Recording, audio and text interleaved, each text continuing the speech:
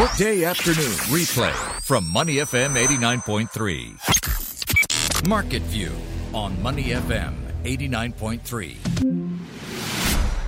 Good afternoon and welcome to Market View. I'm Clarissa Montero together with JP Ong today. It is a short trading week, but it doesn't look like it was a good trading morning. Not at all, Clarissa.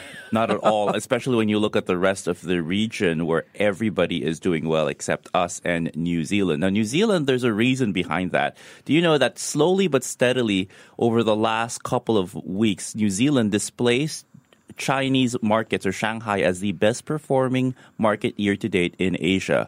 So it might be because people are just flocking to milk. There must be a reason why they're going there. But so far we're seeing New Zealand starting to succumb to some profit taking. Their index is down by about 0.2%. But when you're coming off of those highs, it doesn't seem so bad. But what really seems rather odd is the fact that the Straits Times Index continues to pull back despite the fact that the rest of the region is shining so far. Quite a tumultuous last couple of days 10 also. days. 10 days. And also the last 24 hours or 36 hours where we saw the likes of Google, for instance, saying that they were going to discontinue working with Huawei Black. And then they're already deciding to walking it back. And they're trying to walk that back also. And this starting to really roil trade tensions once again. But markets seem to be at least enjoying the fact that there is this seeming, I guess, calming of nerves, perhaps a re-entry of sensibility in the trade talks right now where maybe the rhetoric is starting to be toned down a little bit. But once again, local markets did not get the memo. The Straits Times Index is down by about 0.4%, and it's enough, Clarissa, to send the local bourse or the local benchmark below 3,200. And so how much lower can we go? That's anyone's guess at the moment because there's a steady downward pattern for the Straits Times Index. STI is now down by about 22 points since the start of April. So that impressive April, kiss that goodbye. Seems that May has just really murdered the rally we saw over at the start of the second quarter. When you look across the stock across the markets today, you name it, everyone's seeing losses. Yangzijiang Shipbuilding still falling by about 2% despite the seeming easing of those trade tensions between China and the U.S. They're still down. They're down by about 2%. All three banks, DBS, OCBC, UOB, all falling. And once again, the worst of the big three right now is UOB. Their stock is down by about 0.6% to $25.82 a piece. And losses to be had. There are a few stocks that are doing okay, and perhaps you might want to favor the letter S at the moment. Three notable stocks on the Straits Times Index that are doing well are ST Engineering up by about 1%. SGX itself is also in the green. And also Singtel, surprisingly, is being rather resilient. A lot of analysts, despite the fact that they had that disappointing full year report where they saw profits fall by 42%. A lot of analysts such as Sachin Mittal, who we spoke to at DBS, said that they see signs of Singtel's problems at least starting to bottom out, and perhaps markets are trying to get ahead of the possible bounce back for Singtel if these analysts are correct. But so far, if your name doesn't start with the letter S on the Straits Times Index, you are in for some losses. Genting Singapore relatively flat, and the likes of Wilmar International, Venture Corporation. The manufacturers not exactly happy yet, and they're still reeling from all this uncertainty. And a lot of business folks in the U.S. and in China continue to say that this uncertainty might be the one that actually kills their businesses if it gets any worse. And I think it's just a matter of are we going to have a trade war? Are we not going to have a trade war? That way we can plan accordingly. Huawei said the other day that last year they were already bracing themselves for the worst in the trade war, and they've actually told some of their suppliers and some of their other clients that they've actually stockpiled about 12 months worth of parts in preparation for the worst. And it seems that the worst, well, they've walked back a little bit from the worst, but they're still about 3 steps away from that, from crossing into Mordor. So we'll see what happens actually in that regard. But again, the Straits Times Index is in the red so far. Okay. And because I'm always curious about how safe havens are doing. How are the REITs doing today? The REITs today, let's take a look at how they're doing. Well, it's a bit mixed, actually. If you are a REIT that's listed on the Straits Times Index, you're probably not doing too well. You're seeing Capital Mall Trust falling by about 2%, Mapletree Commercial down by about 1%. Well, they're not on the STI, but regardless, Ascendus REIT is also down by about 1%. But when you go down the list at the moment, there are some stocks that are actually doing okay, or some REITs are doing. Mapletree Industrial, for instance, instance, is up by about 0.5%. Keppel, not Keppel, ESRE, at this point, the boards are changing at the moment. ESRE is up by about 1.9%. If you look at the business trust so far today, not a lot of action. Seems a lot of people are staying on the sidelines, but the likes of Asian Pay TV Trust, Accordia Golf, they're all falling at the moment. The REITs at the moment look a little bit better than the Straits Times Index, but not by much. There is a significant pullback at the moment for local stocks today, and it seems that they're missing out from the seeming bounce that we're seeing across the region. Okay, so how much of this do you think has to do with the Ministry of Trade and Industry narrowing its forecast range downwards today? Well, I think this contributes quite a bit because we have to figure out what are the drivers and what are the events that are unique to Singapore versus the rest of the region. Right. And by the way, Singapore as a major economy and as one of the hubs for the ASEAN region, also when you see a decline in in the Singaporean economy, it does send a couple of ripples across the region, but no one feels it more than the epicenter. And the epicenter right now is the fact that they saw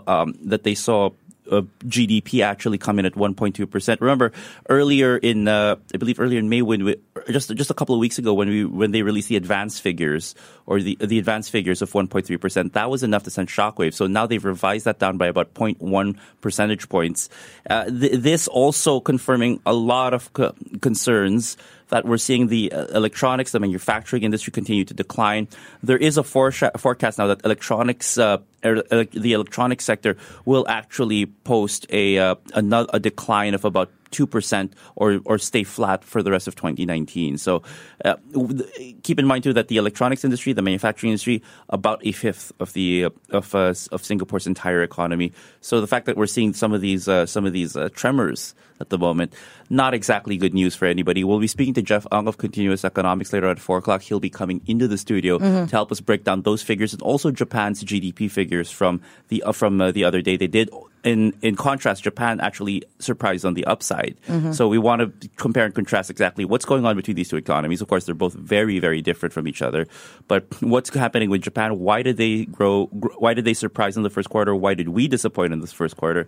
And what are some of the trends that might actually what are the trends, both global and local, in these two economies? How is it going to shape the outlook for these two developed economies in Asia?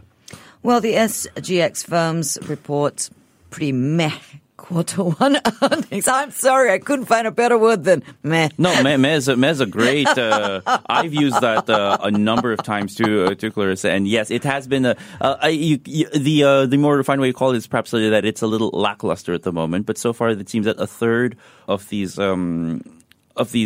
firms that reported actually didn't do too well. That's according to the Business Times, of course, that they saw a first quarter earnings from some of the SGX listed companies actually disappoint. The third of them actually saying that they were in the red. So this is something as earnings season continues to wrap up for Singapore. Also, we get a bit of a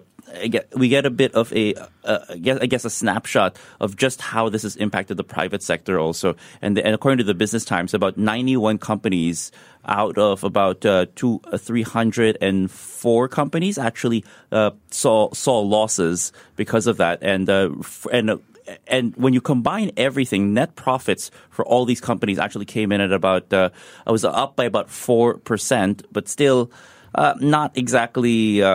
It's not exactly inspiring. And of course, we know it's really bitten into the manufacturing sector. A lot of these trade tensions that have hit them. Also, KGI Securities head of research Joel Ung said overall the performance was boosted though by better than expected performances of the three banks, and because they saw trading income actually start to stabilize on the first 3 months of the year. But the first 3 months was pretty much everybody saying, "Oh, we think that the trade war is actually going to resolve itself. We're going to come to a deal. Yeah. If not within these 100 days, perhaps in the next 100 days."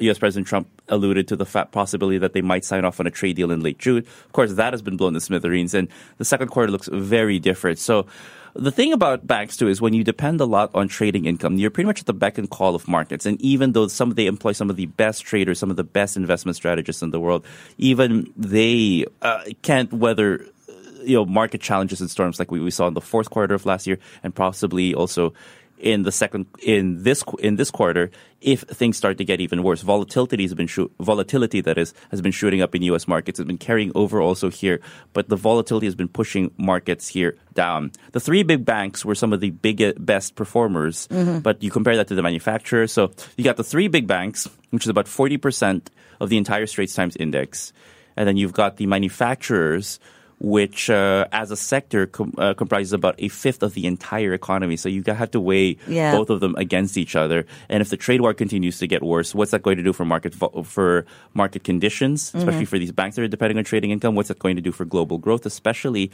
given the Ministry of Trade has also cut their expectations for our full year growth to about 1.5 to 2.5% in terms of economic growth. You know, it's, it was a great first 3 months for the banks, but now the uphill climb has gotten a little bit steeper, I think. All right. You know, in a previous life, I worked in a bank and was training to be an analyst. And one of my first trainers. You could have been here, actually. In I think I'll stay behind my microphone. Thanks. You do have the control panel. I am in control. Yes. No, but one of my earliest mentors was a Jardine, as in Jardine Matheson, from the family Jardine. Yes. And so I read with great interest the article about Jardine Matheson Holdings. It is a 187-year-old conglomerate who are getting hammered this year. The share prices have been getting hammered. That is for certain. And Jeff Howie, who was with us just last Friday, actually said that we have to keep in mind also that these stocks had a pretty decent 2018 or last couple of years, and we're starting to see a rotation away from the House of Jardine. But every time I look at a table for the best and the worst performers on the Straits Times index, I can't help but notice that a lot of these Jardine related stocks are actually doing rather poorly. Jardine Cycle and Carriage getting hammered also because of the downturn in auto purchases that we've seen in Singapore recently, that affecting their outlook. Also, a lot of these woes with regards to auto tariffs being placed on a bunch of manufacturers. There's worries that that a lot of these headwinds that the bigger auto industries or auto markets might filter into Singapore is a question also. Sure. Dairy Farm. Usually, when I take a look at these tables, I ask my subconscious asks a question like, what are the odds that Dairy Farm's at the bottom? Usually they're somewhere among the worst three, and these stocks perhaps the worst. But it's also filtered into how Jardine Matheson, Jardine Strategic have done. One thing though that I always wonder about the House of Jardine is the structure or the way these companies are organized. It's not the easiest. It's not the easiest org chart to read out. What determines when someone falls under Jardine Matheson? What determines when someone falls under Jardine Strategic? Well, that's 187 years of history right there. That is true. But again, I think 187 years, though, I mean, there are ways to simplify the organization, right? But that's not my call. Not as long as there are still family members. That's true. And again, as you said, these guys have been doing this for 187 years. They might be privy to more advantages to actually organizing the company this way. But the likes of DBS's Alfio has said that Dairy Farm, for instance, has been seeing operational issues, and some other analysts actually on Smart Karma have also said that this is at least notable that all of these businesses seem to be lagging at the moment. So the House of Jardine, it's a question worth asking actually. Also more in the markets, and I'll keep digging. I'll keep looking around for analysts who are willing to talk to us about why they've actually not been doing rather well. When you look at Jardine Strategic, they're the best of the worst, for lack of a better term. They're down only by about 3%, but Jardine Matheson itself has dropped almost 11%. One thing, though, that also is a bit boggling is perhaps this has something to do with the uncertainty with regards to where the U.S. dollar is heading. So the U.S. dollar has been rather strong in 2016, 2018. So when you see the dollar get stronger against currencies like the Singapore dollar, for instance, there is some upside to owning stocks that are denominated in U.S. dollars, such as Jardine Matheson, Jardine Strategic, Dairy Farm, for instance. But the U.S. dollar has been a little bit wobblier. We've heard from the Federal Reserve that they're going to keep rates unchanged for the rest of the year, and maybe even a rate cut. But that usually is bad news for currencies and the local dollar, because it makes it less attractive to actually hold your money in U.S. treasuries or earning in U.S. dollars. So perhaps this also a signal for some of these investors that, the good times we've had with Joyity Strategic and Joyity Matheson, especially these dollar-denominated stocks, perhaps now's the time to start taking a lot of profit until they can see a reason for why they should come back. That's a big question. Keep in mind also a lot of these companies tend to report their earnings on a semi-annual basis. So we'll have to wait until July or August to actually get a little bit of word from them. Well, you can keep digging. Now, as to the rest of the day, are we going to see more pullback? Are we going to see some stabilizing at just under 3,200? Okay, so I think what's we'll have to ask the markets what they're thinking at the moment. I think it's going to be a day where we miss out on the rally. Mm-hmm. I wouldn't be surprised if a last-minute pickup actually sends us to 3,201. Mm-hmm. So we've seen actually the Straits Times Index try to hold on. They put up more of a fight before falling below resistance level. So 3,212 for the last couple of days or weeks was the line in the sand. They said we're not going to lose those gains we've made in the month of April. It seems that they've broken that with a lot of conviction so far today. But I think 3,200 is going to be the next line in the sand. And the only thing we can really hope for is that a couple of brave bargain hunters come back in and perhaps push it back up to 3,201. But again, what's really weighing on trader sentiment today is that the fact that earnings have been a bit mixed and lackluster, is the fact that it's our GDP print, is it the trade war or the continued trade uncertainty, perhaps a hodgepodge of all three. Not really sure, but I think it's going to keep us in the red at least, and the best we can hope for probably is 3,201. All right. Well, you can hear more of JP later today on Primetime.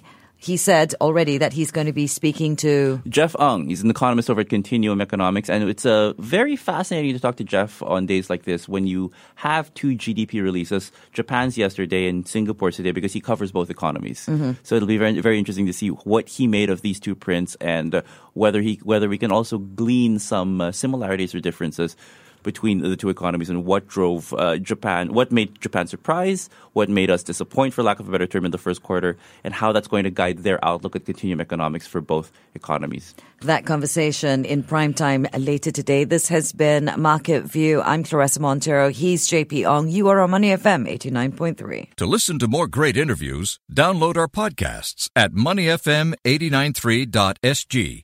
or download the SPH radio app available on Google Play or the App Store.